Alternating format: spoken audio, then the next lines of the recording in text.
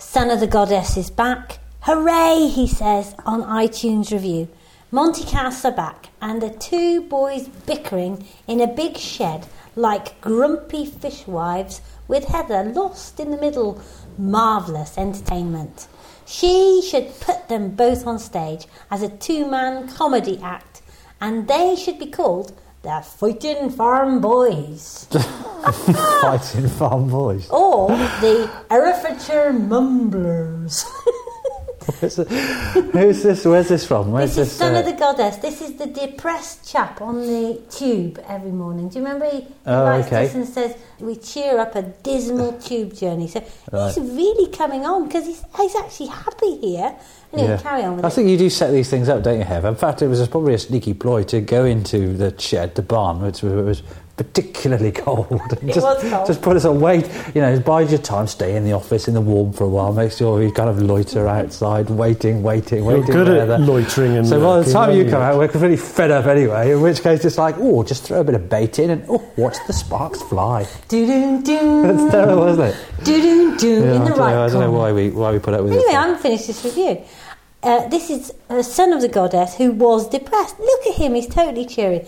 Never thought I would know so much about the water content of a grain. And you know what? It was interesting. So much so. Does that mean I'm interesting? No, don't be silly, Father. In fact, I was so engrossed that I did not fall asleep on the train for the first time in 5 years. Oh, wow. The pod mastery continues. And I think that is worth a round of applause for the Son of the Goddess staying awake on the train because he was so fed up of it. Ready, team? Fair play. Well done. The fact that he went to sleep when he got to work is neither here nor there as a result, presumably. So presumably wherever he works, and most displeased because he's now fatigued when he gets to work. But I think Herefordshire Mumblers is good. I think that's a good review. I'm particularly pleased with that review. Nice review. For those of you that wondered what the strange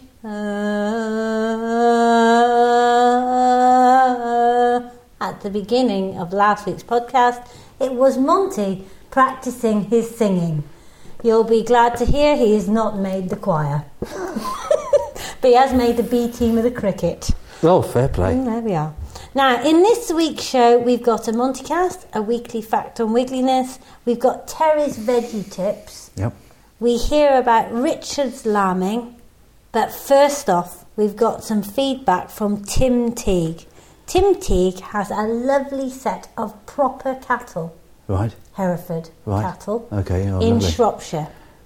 He is a member of FWAG. He was down in Defra giving them earache the other day. He's chairman of Shropshire FWAG. He's chairman of Shropshire FWAG. He's a good old boy. Sounds like a nice chap. But he's put out about... He's a leaf farmer. Yeah. Is he organic? I believe he is, actually. I think his beef goes to Waitrose on a Waitrose contract. There's a great picture of him. He's an all-round decent farmer. There's a big stand-up picture of Tim Teague looking proudly upon his pasture. Have I ever met him? I think he's on Facebook, one of my Facebook friends. I'm not sure I've ever met the chap. I don't know whether you have or not. I have no interest in your meetings. Okay. I know. Well, that's totally the case, isn't it? Hey? Here we go. This is what he says. Rural Defence. This is about the Set Aside podcast. Okay. I enjoyed the podcast and I feel honoured to be mentioned by name.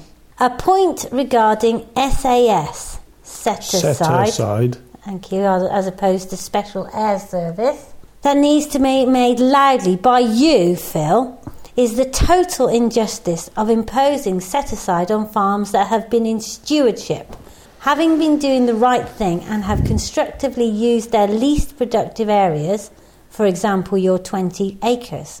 The imposition of set-aside, either voluntary or cross-compliant, is a double whammy to us, as we inevitably have to lose more productive land. This then becomes a heavy-handed attempt to get conservation onto farms that are either unsuitable or uninterested at the expense of conservationist types. Quality managed area gets results. Quantity area with a big stick will not.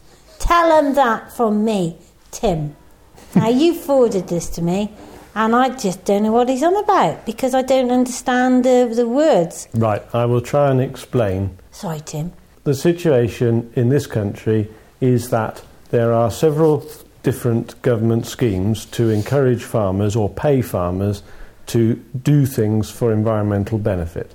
And that's what he means by stewardship. So we have two schemes. One is called the entry-level scheme, which is the bog standard one.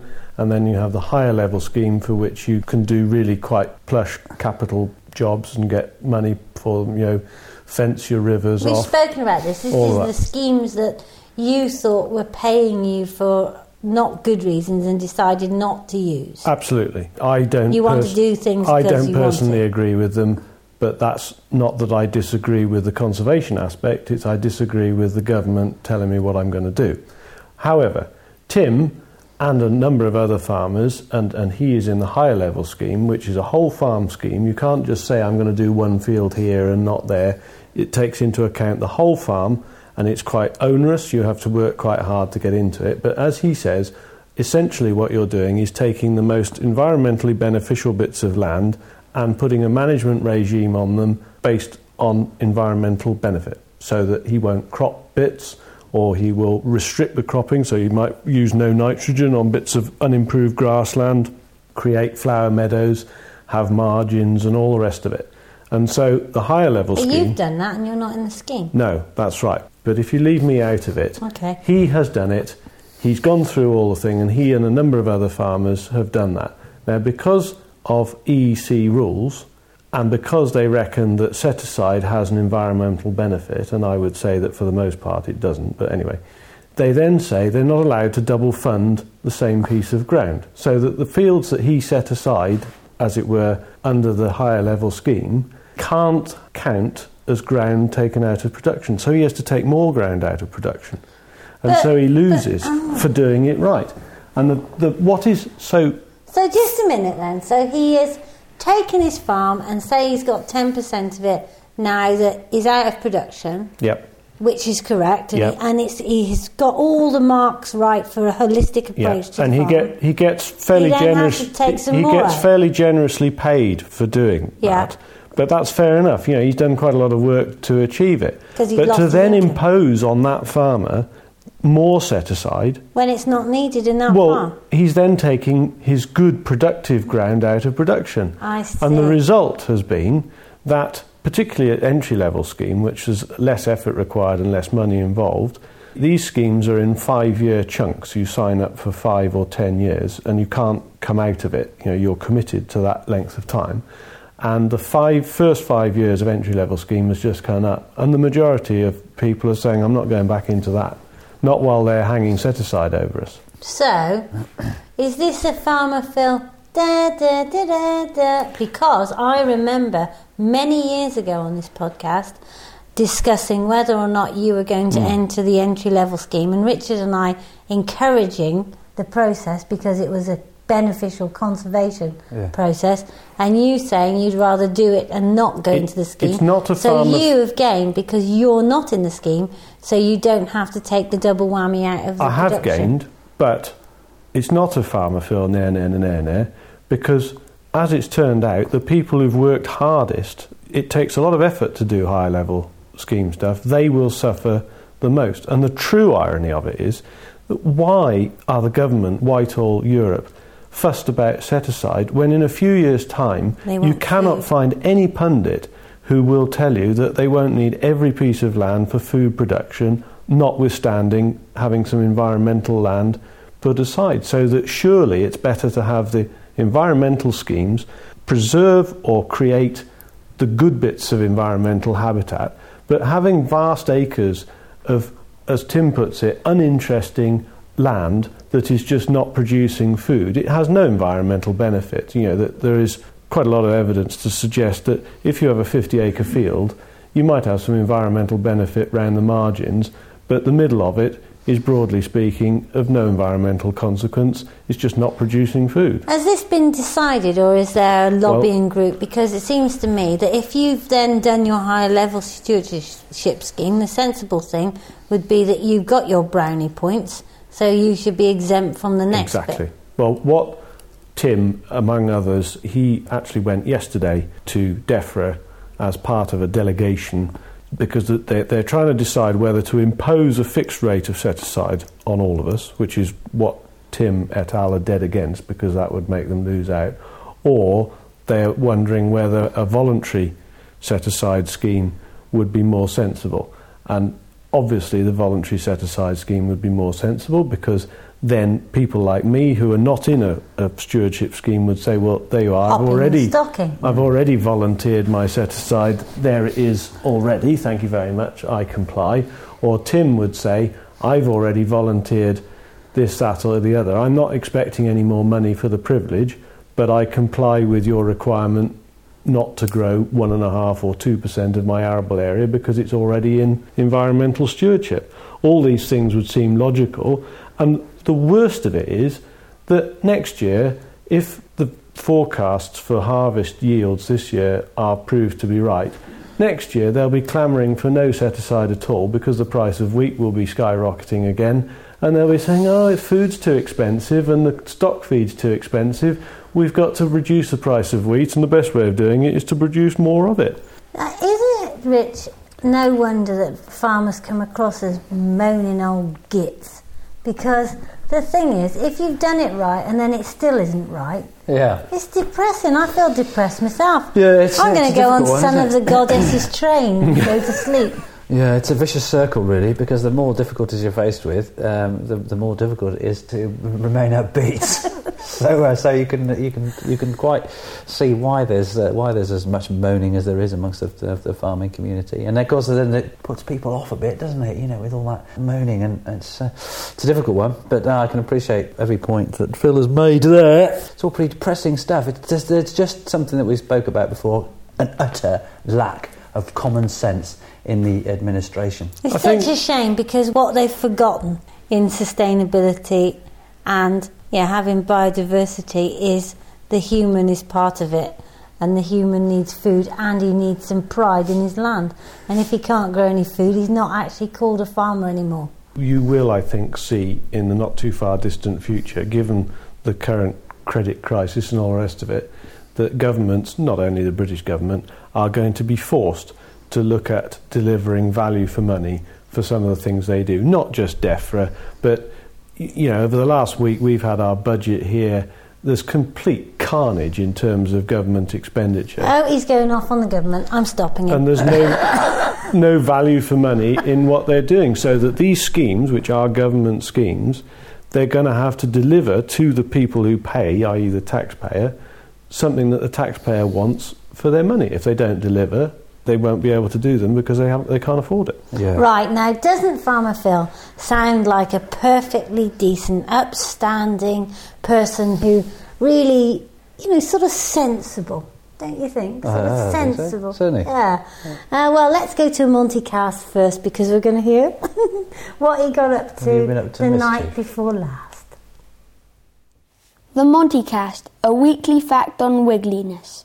Every week I fill up 52 feeders with bird food in the Wiggly garden. Another Montycast next week on the Wiggly Podcast. So then, Hev. Yeah.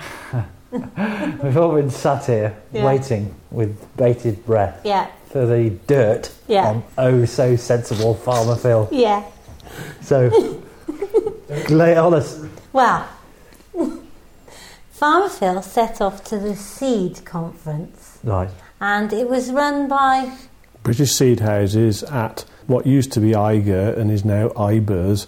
And I can't remember what it stands for, but it's an Institute of Grassland Research at Aberystwyth. It's a very sensible conference. Oh. It's run by British Seed Houses who are on the 8th generation of proprietor. And it was started in 1820 in Northern Ireland. Okay. Yep. And so off he goes in his truck to Aberystwyth and returns home, quite, all the pleasantries in place. And I said, how did the conference go, over a cup of tea? And he discussed the ins and outs of clover and how he'd learnt the importance of clover, the nitrogen content of clover, etc., etc. You guys have the best conversations. Thank you, Richard. Nothing else is said. last evening we went to go out, and somewhere around Bredwardine, 4 miles from home, he said, ha ha ha, a little funny incident happened whilst I was away. Right. And I said, ha ha ha, what was that funny incident, Farmer Phil? And he said, for some strange reason, after a night out with the boys, I came back to my hotel room, and the next thing I remember is being outside it. It's being locked with no clothes on.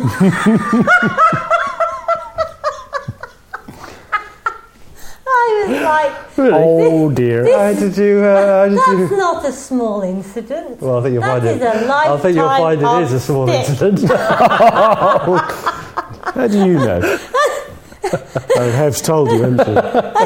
And so he was so trying to make light of it. The lifetime of stick. Yeah. So what happened? What happened? Well, apparently it was completely innocent. He was sleepwalking, right, without any clothes on, in the night, and he had to go to the night porter in the night to get his key for his room. No way. Which was fine. Do you sleepwalk then? Do you sleepwalk? No, I have been known to, but what made it chuckle? So obviously there is a fairly high level of embarrassment, but on the basis that there's no solution, you just have to get on with it, don't you? So I get back into the room and look at the clock, and it says 5 o'clock or something like that. You don't seem at all bothered by this. And I think, oh well. And so the following morning I go down to breakfast, and one of my colleagues is laughing his head off, and he says, you'll never guess what happened last night. And I said, what? Thinking, oh no, what else have I done? Only exactly the same thing had happened to one of the other delegates. Really? But what I don't know, having thought about it since, is did I approach the night porter first or second? Whatever did he think when he had another one? I said, does this mean when I stay at hotels, every night that I'm there, there's 2 nude men wandering around in the corridor? Yeah. Because that quite puts me off. There was all sorts of different things going through my head at night. Seed conferences and naked men, I'm just thinking, oh, Lord. It's just obviously something was sown.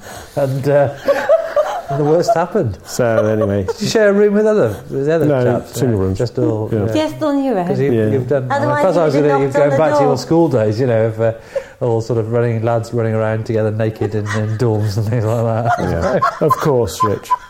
Anyway, having had a good chuckle at that, I did assemble a little piece of information which I pre-recorded the other day, and I think now would be an appropriate time to hear it. But we've always known you as Frugal Fishborn, and I think this might just prove the point.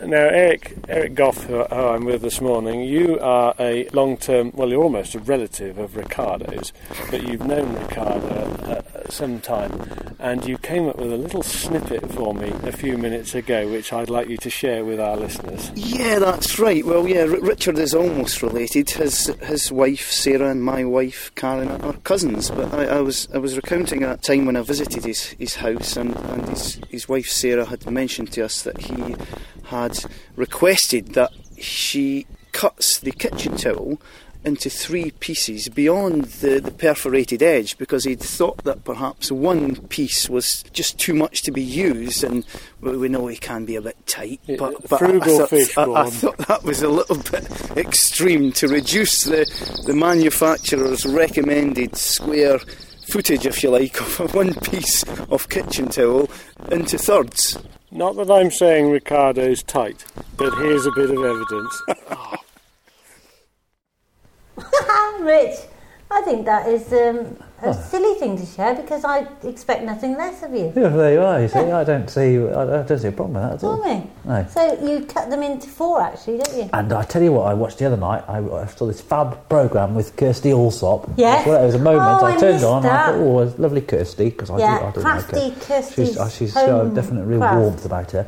And anyway, she was expounding the virtues of skip diving.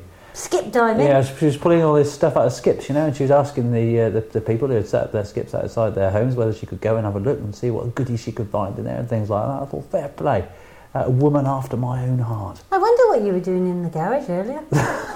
There's no skips in the garage there. Listen, I want to know about your lambing, because last year we heard a bit of a disaster about Ricardo's lambing. It's lambing time. What's the news from Ricardo's folly? Well, it's good news this year, because I've been getting up, and it lost, what was it? No, where are we now? So it's a week ago, more than a week ago, 8 days ago, my friend Richard Wallace came out and he took a look at the ewes and he said, they're all pregnant. This one, the dark ewe that lost her lambs last year, is going to pop within about 48 hours. So ever since then, I've been going to check them at midnight, checking them at 3 o'clock in the morning, and and then obviously has nothing to do with the jip he got last year. So I just felt so sad, and listeners will listen to that sad story last year, and I understood how upset you were, Rich, as well. I was upset, and it is very upsetting, oddly. So anyway, I didn't want that same to happen this year. Yesterday morning, 9:30, the black ewe decided to throw her first lamb. So of course we saw her down, ran down into the paddock. Sarah was stuck her head out of the window, screaming, Rich, come on. So we ran down there, and she had her first lamb. So we picked the little lambie up and took it across into the shed, and the ewe came and sat down. Anyway, you could tell there was another one in there. So she seemed to perhaps, she sort of fell on her side and whatnot, and she was straining. She was obviously having problems, you see. So I thought, right, that's it. It was about an hour. I thought, that's enough time. I'm going to get my hand in there and see, and give it a hand, quite literally. So I've never done it before. I've been told how to do it, but of course I've never even seen it done actually. But I've been told, so I thought, right, take the bull by the horns. So I came or the sheep by the head, as it were. Yeah. So lovely little ewe. So I put my arm around her, and she knew what was happening. She felt. I think they probably know, don't they, that you're sort of helping them. And so I stuck my hand in there, and I could feel this little nose and the head, what a big head, and feel 1 foot. And unfortunately, I couldn't get my hand anywhere else. So I grabbed the 1 foot and pulled, and I was pulling gently, sort of sufficiently enough to help her. I was conscious not to pull too hard.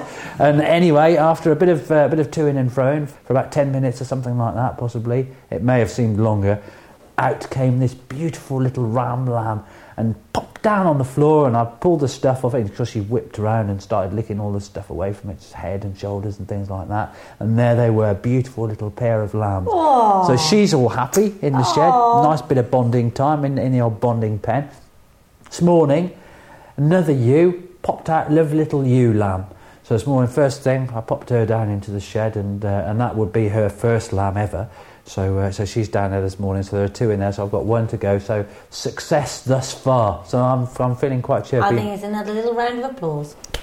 I'll tell you what. It's one of those moments. Yesterday's lambing, because I had everything there that I love. My lovely wife, and when I gazed across the paddock, I could see all the swallows dipping across the paddock. Just on that nice early grass that's emerging now. And in the background was the cuckoo, and it was the best experience, And so it was a wonderful thing. And there was me after the lamb. I sat down in the straw amongst all the sheep poo in the shed, and just looked at this wonderful thing that's kind of emerging around me. And really, that was one of those moments where you couldn't wish to be anywhere else in the world. Oh, I'm filling up. I'm me, welling up. How are you, listener? Poor old son of the goddess. Pieces now. But oddly, Philip's got a bit teary. And I've got a bit teary. Yeah, that's right. Michael's in floods. Dear, oh dear. Here you go, read a review. Cheer yourself up, man. Okay, right. Fred Okay, Gray. I've unplugged your computer. Right, Fred Gray, okay.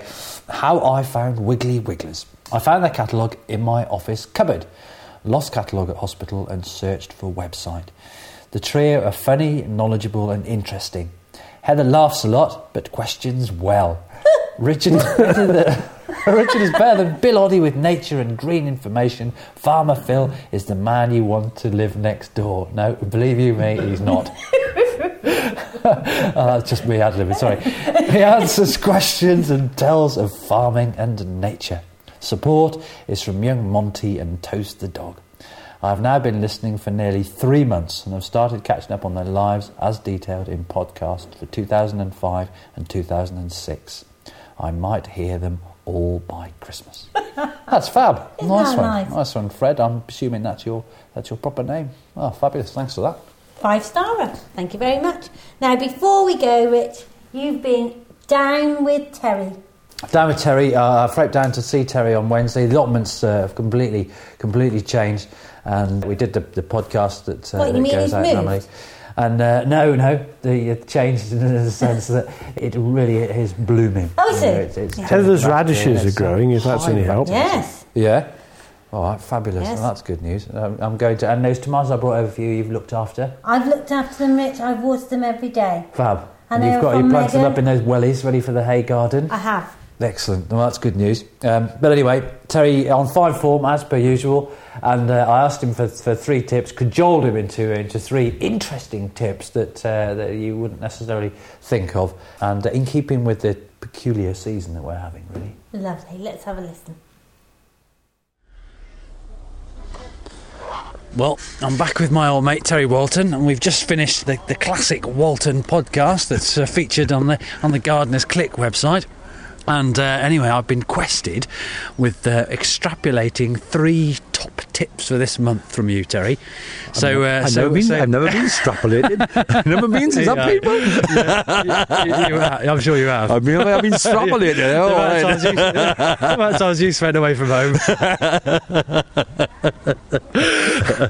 So 3 top tips. 3 top tips. Well, that's going to tax the memory. And the first one thing that occurred to me is something that we were talking about now is that you've got some fantastic rhubarb growing in the allotment. One freshly planted root this year has thrown a seed head already in April. I know, and that's an August task. I mean, really, after you had several bunches of this and you've sort of tacked it for quite a while, it says, "Oh, to hell with this! I'm gonna go to seed. He won't eat any more of me then." Yeah. And normally in August, up comes this massive eruption, this grotesque-looking thing that grows out the middle, and that then saps the strength of the crown. So mainly you've got to get down to ground level, get a sharp knife, and remove completely that seed head, because plant's job in life is to make seed, and once it's made seed, it's done its job, and the whole crown will suffer. So you really need to if you see any sign of this, particularly this year, taking place, and we've wandered around, it seems to be prevalent on the allotments completely. It's a wonderful thing, though, isn't it, to look at? You know, you've got that wonderful, great sort of bulbous head that's just about to erupt from its little enclosure, and ultimately it turns into a wonderful array of miniature white flowers. Oh yeah, it's quite. If you want a cannibal-looking show, then do it. But it doesn't do your crown a lot of good. It's like there was these things that they grow with flowers every sort of 100 years. This year they wanted a rhubarb, you want the thing to eat for 100 years and then take a seed head out. Yeah. But for some unknown reason this year, but it's done that. But we just can't afford to leave that there because so you've got to get it out. You've got to down to ground level, sharp knife, right down to where it's coming out of the ground, because it tends to be right at ground level. Right. Take it out and get rid of it sort of way, and keep a careful eye, because it's had a taste of seed. You know, it may well fancy doing it again, so you may get another seed head come up. Okay. So it's always possible. Right, fabulous. Now the other thing I noticed, of course, your strawberries are looking wonderful. They're growing big and juicy, and there are even flowers appearing on them as early as the middle of April this year. But what would you say to be able to allow people to get a nice early feed off their strawberries? Well, again, if you let them come naturally, they're going to take quite a few more weeks. Take about 8 to 10 plants. Make a little cloche over those 8 to 10 plants. And a little bit of a microclimate, a little bit of extra warmth in the air will add greatly to those coming out much quicker. But beware, don't forget that these flowers have to be pollinated. No pollination, no strawberry. So do it in the day. Take those little fleeces off, the little covers off, whatever you decide to use with the cloche, to allow the insects to pollinate. But as the evening comes in, it starts to go typical cooler April evening. Put the cloche back over, keep them nice and warm and snug over the day. Whip them off again first thing in the morning on a decent day until the strawberries are formed. Once the strawberries are formed, you'll see the little strawberries forming there. You can leave the cloche on, and that will enable those to get ripened that much quicker. Right. So you can pinch 3 to 4 weeks on your strawberry crop.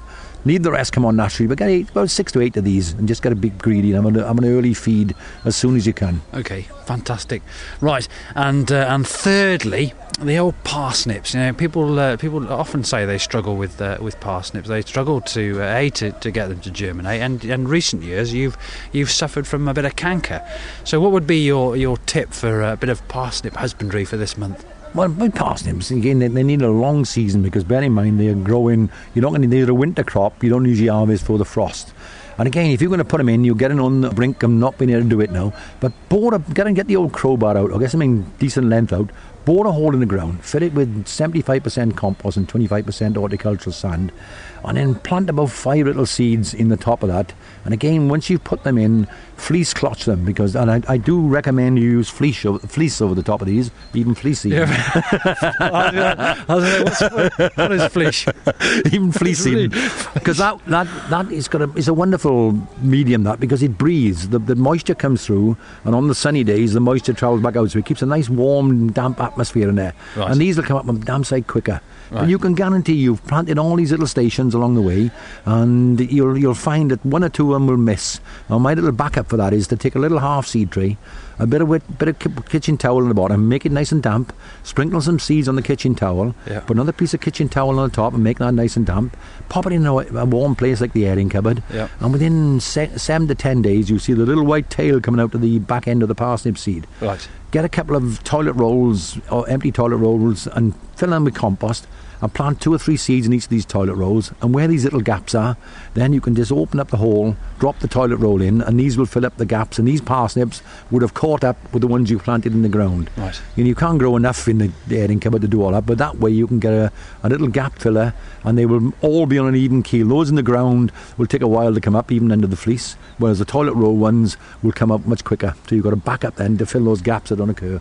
Fantastic. Okay, and before I leave you, you're doing a few talks and stuff like that. But where can the listener come and see you this year? Do talks? You're at Malvern Spring Show. I'm at Malvern on the Friday the 8th. I'm there to do a show. I think it's 11 o'clock in the morning. Right, doing a show there. I'm up at Sandringham then at the end of July. I think it's the 29th of July. Right.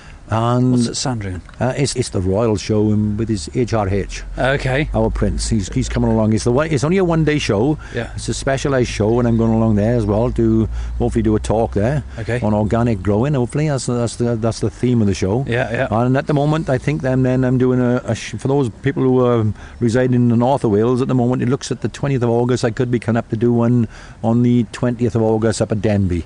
So, okay. Yeah. So that one. I've just finished a rather gruelling weekend down at the RHS in Cardiff. Yep. Well, we produced this. Went well, didn't it? It went very well. The Friday was a bit wet. It was a miserable day Friday. We got rather wet planting this edible border. But come Saturday and Sunday, the crowds came out, the sun came out, and it was absolutely fantastic time. And we had some great fun on it. It was a great show to do, and people are very interested these days in not just growing flowers and vegetables, but combining the two. Right. We're on a quest to get people to give up a bit of their lawn, or make a little raised bed, or start using containers around the place. Because everybody can get this taste of fresh vegetables in the smallest space possible, even down to the fact that you may live in a 10-storey flat and you only got a windowsill. You can put a couple of herbs and a couple of salad plants in. So this year is the year everybody's got to grow and taste their own. And come down this time next year, once they've got that taste for this homegrown flavour, there'll be this massive demand, and we'll overwhelm all these councils with a demand for allotments. There'll be thousands of them out there next year looking for these allotments. We will be. We won't have to import any food. We're going to cure this credit crunch ourselves. Yeah, it sounds perfectly reasonable to me. All right, I'm going to head off now. I'll speak to you in on. Okay, it's been a great day again. Cheers, Terry. Cheers. Next week's show, we are going to hear about my royal invitation. Oh, yes.